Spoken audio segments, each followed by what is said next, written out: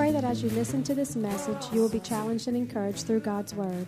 Here at Heartsease Family Life Church, it has always been our desire to see people's lives totally impacted and changed. His Word promises to accomplish that.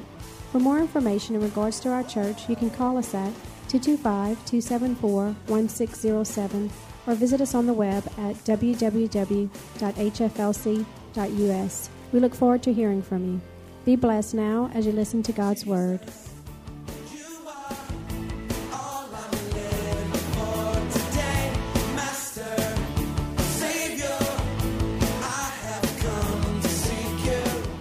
There you go. Living by purpose and not on accident. Living for the cause, God's cause. Our theme scripture for this month is this, 1 Samuel 17 and verse 29. 1 Samuel 17, 29 says this, "Is there not a cause?" David said, "What have I done now?"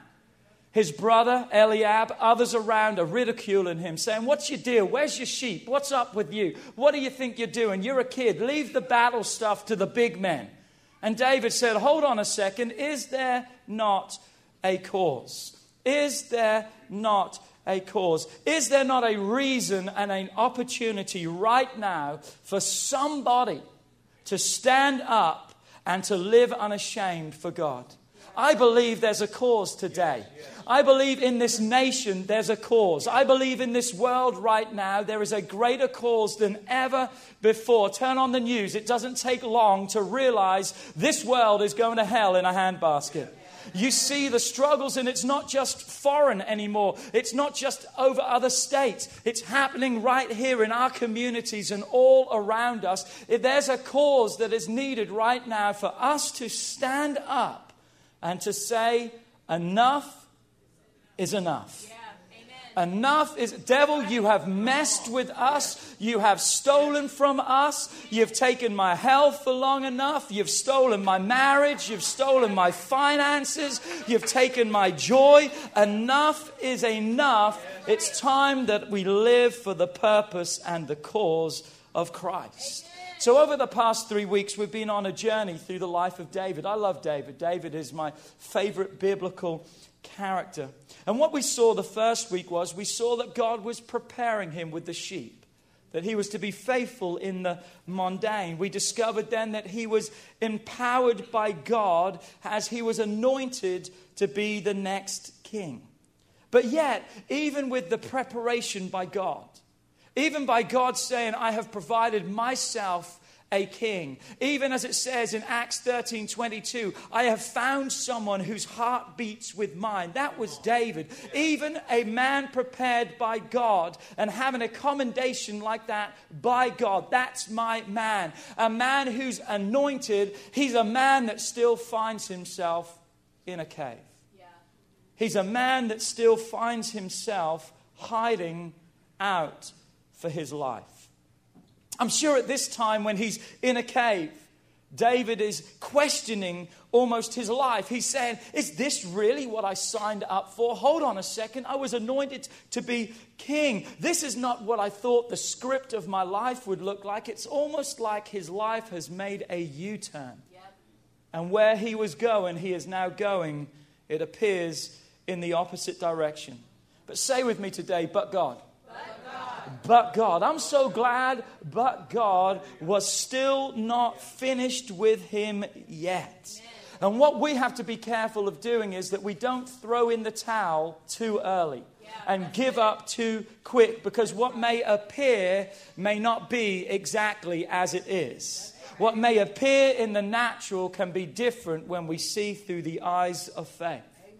Paul, who wrote most of our New Testament, he describes an experience that he had as a thorn in his flesh. Look what it says in 2 Corinthians 12, 8 and 9. He says, concerning this thing, the Bible doesn't tell us what it is, because I believe for a reason. It's the things of our lives, the struggles, the adversities. He's not labeling it as one thing, but it's the struggles, it's the opposition, it's the enemy's attack against us. He said, concerning this thing, I pleaded with the Lord, not once, not twice, But I cried out 3 times that that thing would depart from me, that would be removed from me. Do you see in his voice almost the thought of, God, I cried out and you didn't listen. Yeah. God, I cried out again and you still didn't listen. But what do we see in verse 9? Then God says to him, here's what God really is saying between the lines. I heard you the first time. I heard you the second. I know exactly right where you are at. But be reminded, my grace is sufficient for you. For my strength, the strength of God, is made perfect in what? In your weakness, in your struggle, in your adversity, and in your pain. My grace is sufficient. God is saying to every one of us today, in your struggle that you've maybe cried out to me in, my grace, my power still is able and desires to work in you that you can fulfill your purpose and destiny. Just don't give up. Do not surrender to those things. And let's talk a little bit today about the struggles we face. Let's be honest, we don't like them. We don't like them. But I believe we can love the outcome of them. I don't like where I'm at now. But how many would say today, God's not finished yet?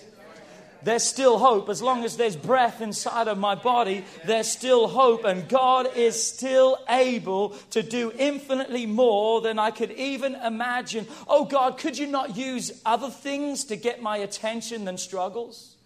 Yes, he could. And yes, he does. But it's the struggles that we find that what?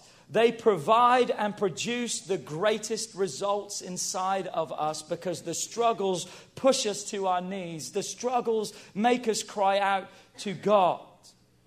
And we will even discover today that sometimes the struggles we're in is not because of someone else, but it's also because of ourselves, our own decisions and our own choices. Let me prove that to you today from the life of David. David, we left him last week. He was anointed king.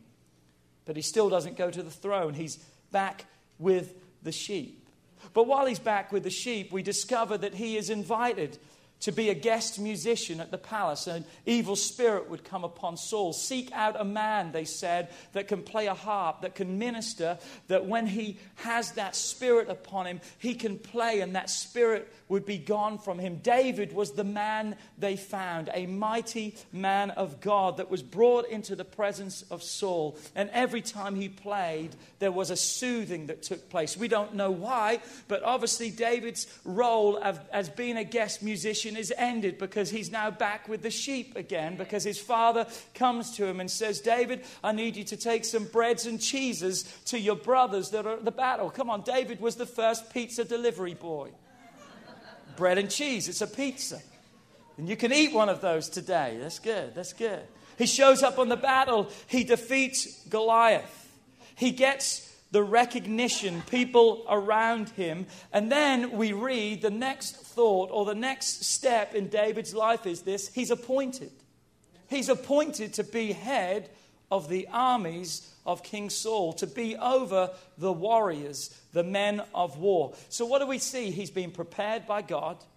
He's been empowered through an anointing. And now man has appointed him. 1 Samuel 18 verse 5. So David went out wherever Saul sent him and behaved wisely. In other words, he prospered in everything he did. Why? Remember this: God was with him. God was with him. But I want you to hear something today. Just because God was with him and is with him, that still means there is required support and participation from us needed. We need to help in the process. Oh, well, God's anointed me so I can just live however I want, because when God's ready to use me, he's going to use me. No, your calling and anointing starts right now. Starts right now. You've got to work with the process. You've got to work with it, because God's calling upon your life never is an excuse, or never needs to be an excuse for your personal neglect, for you neglecting the responsibilities that we have. And it says, and Saul set him over the men of war. And he was accepted in the sight of all the people and also in the sight of all Saul's servants. Why? Why was David popular? Why did everyone who came around him love him, fall in love with him? Why did he have a relationship with Jonathan, the son of the king, that Jonathan and him became such close friends that Jonathan gave him his sword? Jonathan knew. Why was it? What was it about David? It was his character. It was his heart. It was who he was. People saw that every step, every day. People saw something different in him and said, man, I like that. I want to follow that. I want to be a part of that. Where did it begin? In the mundane, in the everyday things. So many times we can look at the everyday things of life and we can say, man, they seem small. Honesty seems small sometimes. Integrity seems small. Speaking right to our husbands and wives seems small at times. But what may seem small to you speaks volumes to other people around. Because other people are waiting. Other people are listening. Let me say it this way. Other people are waiting and they need to hear what you and I not only say, but who we are and what we do. The Bible labels us as ambassadors for God. We represent God. David represented the God whom he served, and as a result, he was popular wherever. I just got to say this, it's not in my notes. I'm tired of people preaching that when you live for God, others around you are going to not like you. I've heard that so many times. If you're really holy, then no one will like you because you're going to be so different. I'm tired of that. God's purpose on your life is not to remove you, that you're above other people. God's purpose is to make you relevant to those around. And relevance is not compromise. We should be attractive to people around. We should know to walk into a place and people be attracted to us because of how we look and how we are. And I'm not talking about the clothes we wear. That's just part of it. It's what's in the clothes that needs to be attractive to other people. And there should be something about us that makes us different. Christianity does not set us out and apart from everyone else. Sanctification is what we have to be set apart for. And that's a difference. God has placed us in this world to be a light to those around, to bring hope to those around. You should be the most popular person at your job. You should be the most popular person at your school. Why? Because people want to be around you, not because of how you dress, but because of the way you live your life. And the way you conduct your life, and how positive you are, and how upbeat you are. And when the boss tells you something, you're not cursing them out under your breath or complaining and moaning about them. People are watching for your response. What are you going to do? What are you going to do? I love Daniel too. We see it again in Daniel. Daniel chapter 6 and verse 3. The Bible says that Daniel had an excellent spirit inside of him. That excellent spirit, it distinguished him. It elevated him. If you want to be the best at your work, have an excellent spirit of God inside of you. It will distinguish you above everyone else. And that's excellent spirit. Don't just take the spirit part of it and spiritualize it. That it's spiritual. It's practical before it's spiritual. It's handling your everyday affairs. And God works from that place. God works from that place. We'll talk about our life. We'll look at it. 2 Corinthians 4:7. But we have, this is what the Bible says we have inside of us.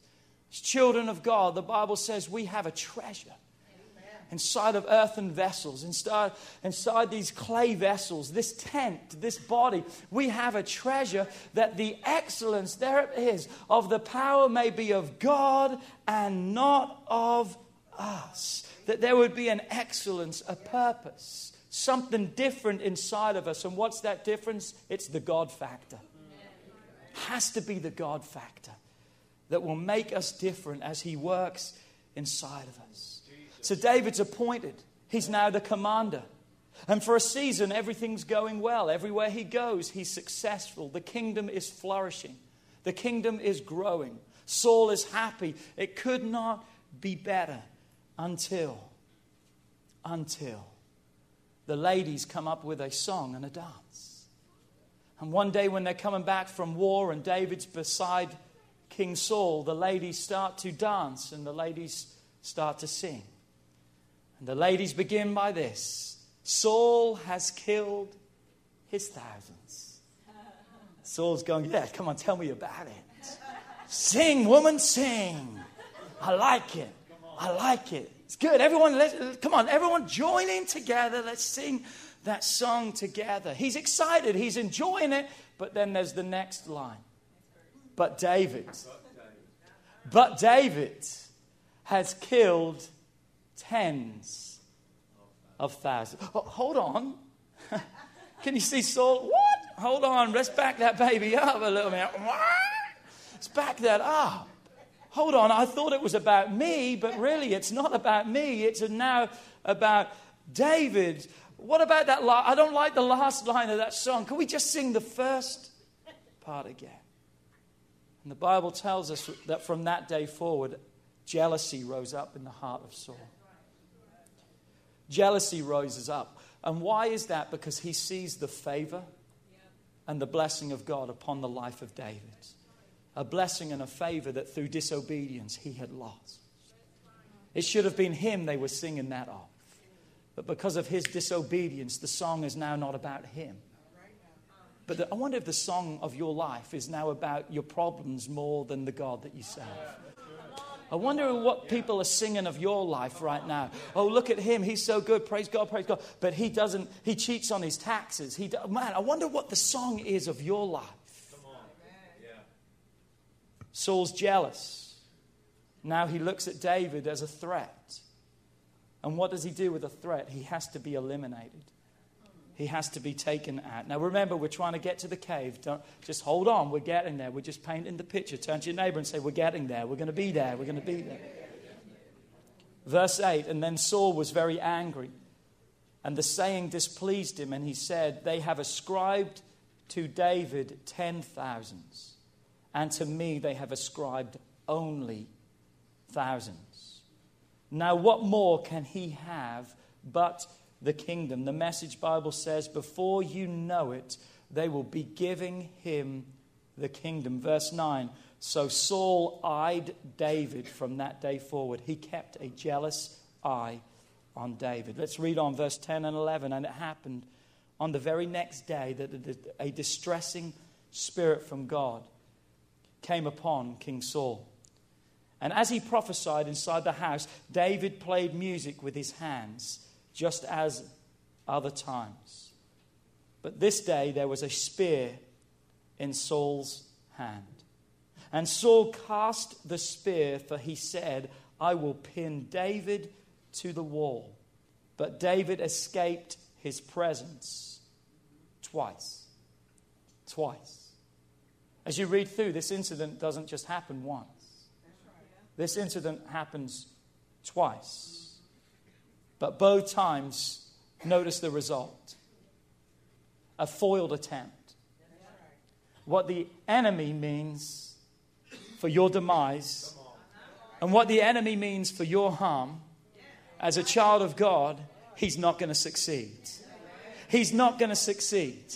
Satan may have tried to take you out even this week. Satan may be trying to take you out right now. But the last time I checked, you're still here.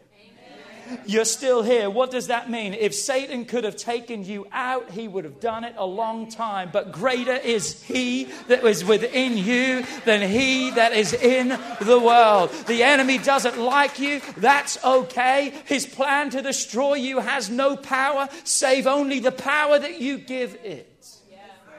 Because Satan doesn't possess the power to take you out. But listen to me. You do. You possess the power to destroy your life. You possess the ability to destroy yourself. How do we do that? With the choices and the decisions that we make. Choices and decisions, what? Inspired by Satan, but not performed by him. That's you. Well, Satan made me do it. No, he did not make you do anything. He maybe dropped the thought into your mind, but the action all belongs to you. Oh, he sowed those thoughts towards that other person, but you were the one that went out and gossiped and told everybody things that you had no business. Oh, the enemy told you, if you want to be cool, go out and smoke drugs and do drugs. He didn't make you light that joint and put it to your mouth. He didn't make you pop that can top and drink that beer. That is a choice. And people around you didn't even make you do that. You chose that yourself. You got to realize this. The enemy will come in every way he can because he sees you a threat. And you better realize that there's something great inside of me. And it's time that I stand up. You better say, devil, you've given it the best shot, but I'm still here. I'm still breathing. And there's still hope as long as I live. Come on, we will not die. We will live. We will live and we will not die. You got to guard your heart. Proverbs 23. And verse 4 says this, above everything else, keep your heart. Not keep your neighbors, not keep your kids, not keep your parents. Keep whose heart? Yours, my heart. Keep my heart, because out of my heart, it determines the course, the pathway of my life. You got to guard your heart. You got to surround yourself with the right people that are going to help you guard your heart. I'm so glad in the Bible, one day there was a man who was paralyzed. That means he couldn't walk for himself. Jesus wasn't where he was. Jesus was somewhere else. He couldn't get there if it wasn't for the help of 4 friends that came around him and said, we're going to pick you up and we're going to march you to Jesus. You need to surround yourself with people that in your darkest, most miserable time of your life, when you can't even make the right decisions and choices, you need some people to say, I'm going to make some choices for you. We're going to be in the house of God. I'm going to pick you up. Get off that thing. We're going to take you to Jesus. I like what Pete said on Wednesday. If you missed that message, one of the finest messages you will ever hear on sanctification and setting apart your life for God. He says you've got to maintain an upward thrust in your life. And one of the things he said maintains that upward momentum in your life is connecting yourself with the right people. People that will correct you and people who will direct you. Oh, I don't like what you're telling me right now, but I still need to hear it. Thank you very much. A true friend tells you what you need to hear, not what you want to hear. Come on. You may get upset with them all you want, but hey, I'm tired of just pacifying things. We're living for a cause. We're living for a purpose, and the purpose is Christ. Verse 12, get back to the story. Say, get back to the story, Pastor. That was a good detour, though. Did you enjoy that journey? We liked that. Good ride, good ride, good ride, good ride. Come on, that wasn't for the faint-hearted. That was like Tower of Terror or something. We dropped and whoa. Now, Saul was afraid of David. Saul was afraid of David. Why? The Bible tells us why. Saul was afraid of David because the Lord was with him. He recognized, he saw that God was with him. If he didn't realize it before, if he didn't see it before, he now sees this is a special person. This is God's prepared person. You are a special person. You are a special person. You are God's prepared person. And it says that Saul was afraid because he saw something in David, read on, that he did not have in himself anymore. He saw that God was with him, but he saw that God had left his life. God never leaves. Hold on a second. You just said God. God never leaves. Hebrews 13:5. I will never leave you. I will never forsake you. Who possesses the power to destroy your life? You do. Saul left the presence of God. Through disobedience, he chose willfully to step out of the anointing of God and the blessing of God in his life. It's amazing when you think Saul recognizes now that God is with him. When we step into the world, we're going to be attacked when we serve God.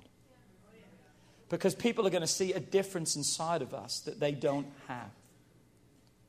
And that's something that we've got to watch. We've got to watch because people want to follow their leader. You know what the leader of this world is? Satan.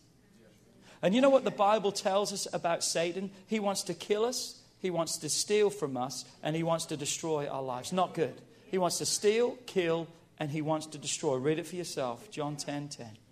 So you've got to watch the people who have no vision around you, because they're going to maybe start seeing you as a threat. They're going to maybe start seeing you as a problem. But remember, they have the problem. You are the solution. Be the solution in every situation. Watch for people who have no vision for their lives. How do you know if someone's got no vision? They're still living in the past. And what they'll do is try to take your hope, your joy, your peace, and they'll try to disconnect and destroy your life. So Saul begins to plan how to take David down. And he first thinks, hey, best way, with a woman. I'll use a woman. I'll use my daughters. He actually uses both his daughters. He promises David his oldest daughter. And then when it was time for him to be given in marriage, he gives her to someone else. David, how are you going to respond? David still responds right. And then Saul gives him his younger daughter, Michal, and he still uses her because he asks for a crazy dowry. We're not going to talk about that, but read it for yourself, verse 25. But David again prevails over and over and over again, to the point that the jealousy, the hatred, the desire to destroy David intensifies, until it's so obvious that everyone knows that Saul is going to kill David. David has to flee for his life. But this is where he makes the wrong move. This is where he makes the wrong move. 1 Samuel 21, verse 10. 1 Samuel 21, verse 10. Then David arose and fled that day from before Saul and went to Achish, the king of Gath. He went to Achish, the king of Gath. In other words, David leaves the kingdom of Saul, his people, and marches right into the headquarters of their number one enemy, where the king of their enemy lives. Verse 11, and the servants of Achish said to him, is this not David, the king of the land? There's so many truths in God's word, but I have to say this. Isn't it amazing that the enemy even knows the plan that God has for your life?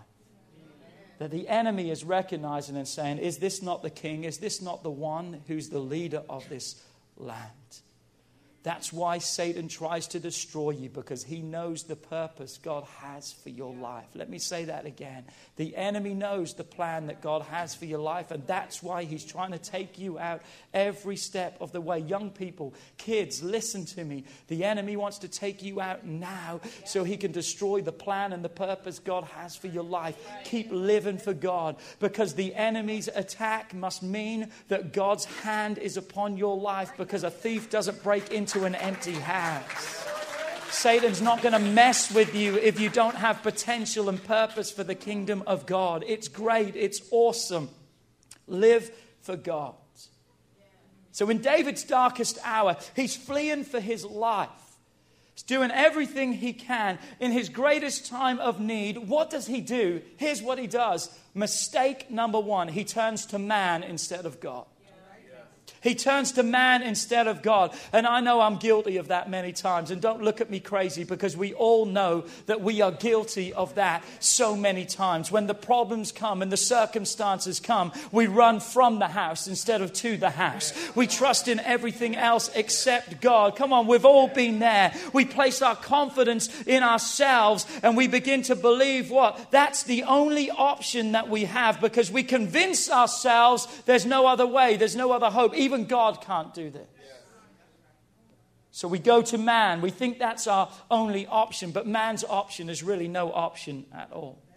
Because the world doesn't hold our future and answers. Only God does. 1 Peter 5 verse 8, be sober, be vigilant, because what? Your adversary, the devil, walks around like a roaring lion, seeking whom he may devour. The devil's not your friend. Take that word devour, slice it, dice it, chop it, beat it, blend it, mix it, do whatever you want. The outcome is still going to be the same. Devour, devour. And it's a literal definition, meaning what? He wants to rip your life limb from limb, to destroy your very existence. What do we see? David's helping his cause. David's helping the cause not of Christ, But he's now helping the cause of the enemy because he has temporarily forgot the cause of Christ. He's forgot his purpose. He's forgot his place.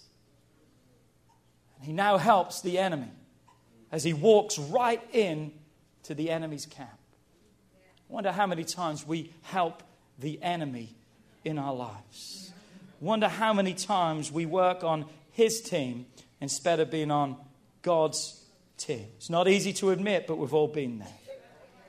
But you better start to see that before it's too late.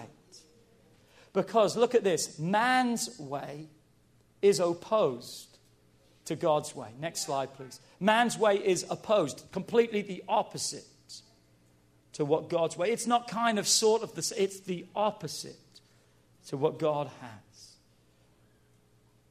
David's turning to his enemies, seeking help from them.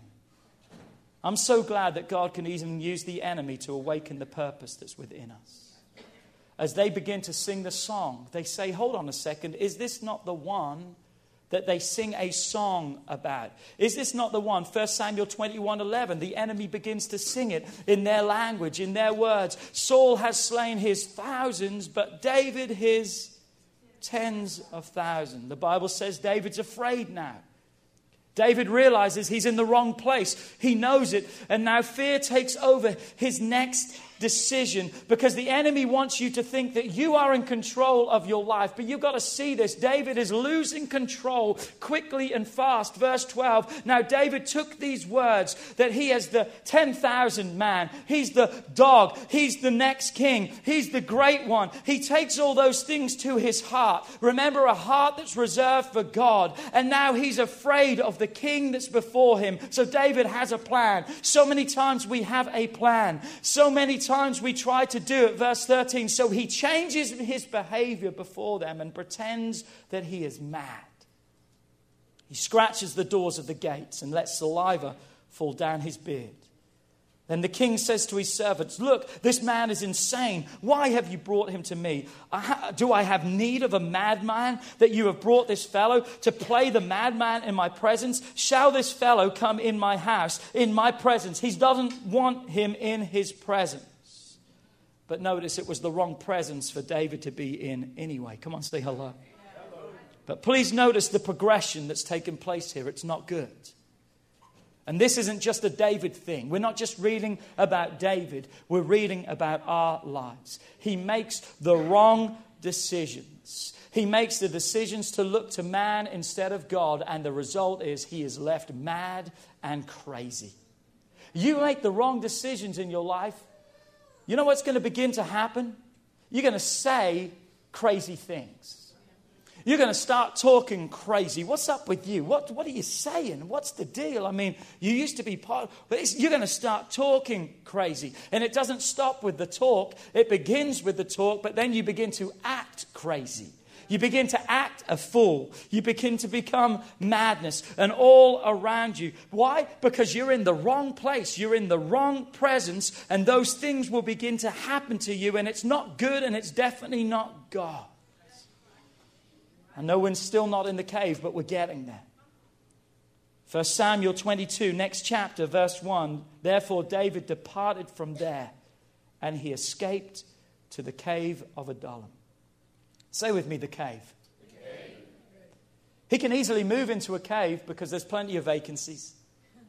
No one wants to live in a cave. They're empty because they're dark. They're dreary. They're damp.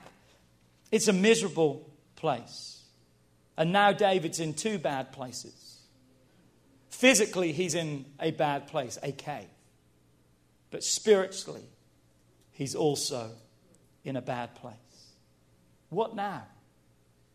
Hiding out in the back of the cave, he hears a noise, and all of a sudden, he realizes, oh, that's my dad, that's my brothers. His family begins to come to him. They're fleeing for their lives too, because Saul is out to get David and destroy everything in his path on the way to David. But read on verse 2.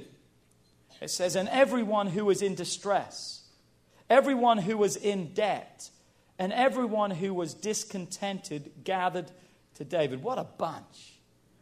What a bunch of broken, miserable, depressed used up, junk people that show up to David. It's almost like it's getting worse. That in his moment of desperation, he needs the best. And the worst things show up. But don't miss the next words. If you don't hear anything else from this message, then wake up right now and just listen for the next few minutes. They gathered to him. So David became the captain over them. There was about 400 men. David took charge in what appeared to be total hopelessness, total no hope, and total despair. Something happened in that cave. Something happened. There was a turnaround that took place because the broken walked in and a mighty army stepped out. Those who were distressed, those who had no hope, those who felt it was completely over, walked in, but freedom, liberty, and power walked out. Oh, there was still a process. There were still things that had to be done, but what went in, something different came out. You fill in the gap for your life. What are you taking into the cave today? What is it of your life today that you've come here with today? What is it that you are in need of? What's going on in your life? I'm telling you, whatever it may be right now, God sees you as an army. God sees you as victorious, because later we'll read that those broken, destroyed men ended up becoming some of the mightiest men that have ever lived. They wrestled lions in a snowy pit. They took giants down. One of them stood in front of a whole army and took them down and said, I'm not going to give up my lentils and my pea patch. These were people that were completely changed. Why? What happened in the cave? What's going to happen in your cave today? I'm telling you what happened in that cave. David, the giant killer, begins to come back to life. David realizes this is not what God anointed me for. This is not where I belong. This is not what I deserve. This is not who I am. This is not my label. This is not my identity. And once again, he lets purpose rise inside of him. And he says, I'm bigger than this. I'm better than this, because the God I serve is greater than this. He's in the cave for what reason? Because of his own wrong. He's in the cave because he did wrong. Maybe you've brought that situation upon yourself. But even though he's in the cave because of him, God is still in the cave. God is still in the cave. God's never left you. God's never forsaken you. God is right there with you. God's purpose is still there. All that needed to happen was David need to cry out to God again and say, God, would you forgive me? God, would you hear my cry? And purpose rose. The cave was just another step. It's just another part of the preparation of God for your life. God never wastes a miracle. God never wastes an experience. God never wastes anything of your life.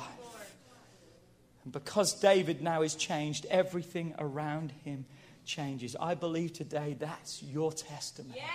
I believe today I have read out your testimony today, that this will be your day of purpose. You came in here sick. You came in here oppressed. You came in here tormented. You came in here with no hope. You came in here broken. You came in here jobless. You came in here with a destroyed marriage. But I want you to know something. It's not a cave any longer. You've stepped into a place of purpose. You've stepped into the house of God. This is God's house. This is people who are living for his cause. These are people that know what it is to serve God. And you will never have to leave the same way in which you came in. Because God is in the cave. God is in the cave. Would you stand to your feet all over this place? God's not forgotten you. I said, God's not forgotten you. I said, God's not forgotten you. I said, God's not forgotten you. It doesn't matter how you came in today. You're going to leave different. Can you believe that with us today? Can you receive that today in your life, in your heart? Come on, this cave is not where I belong. I don't belong in a cave. I belong on a throne.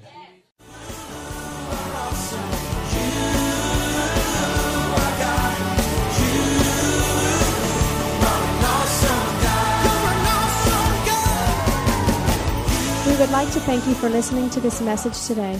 We pray that your life has been challenged by what you've heard, but we also know it will be changed as you put God's Word into effect.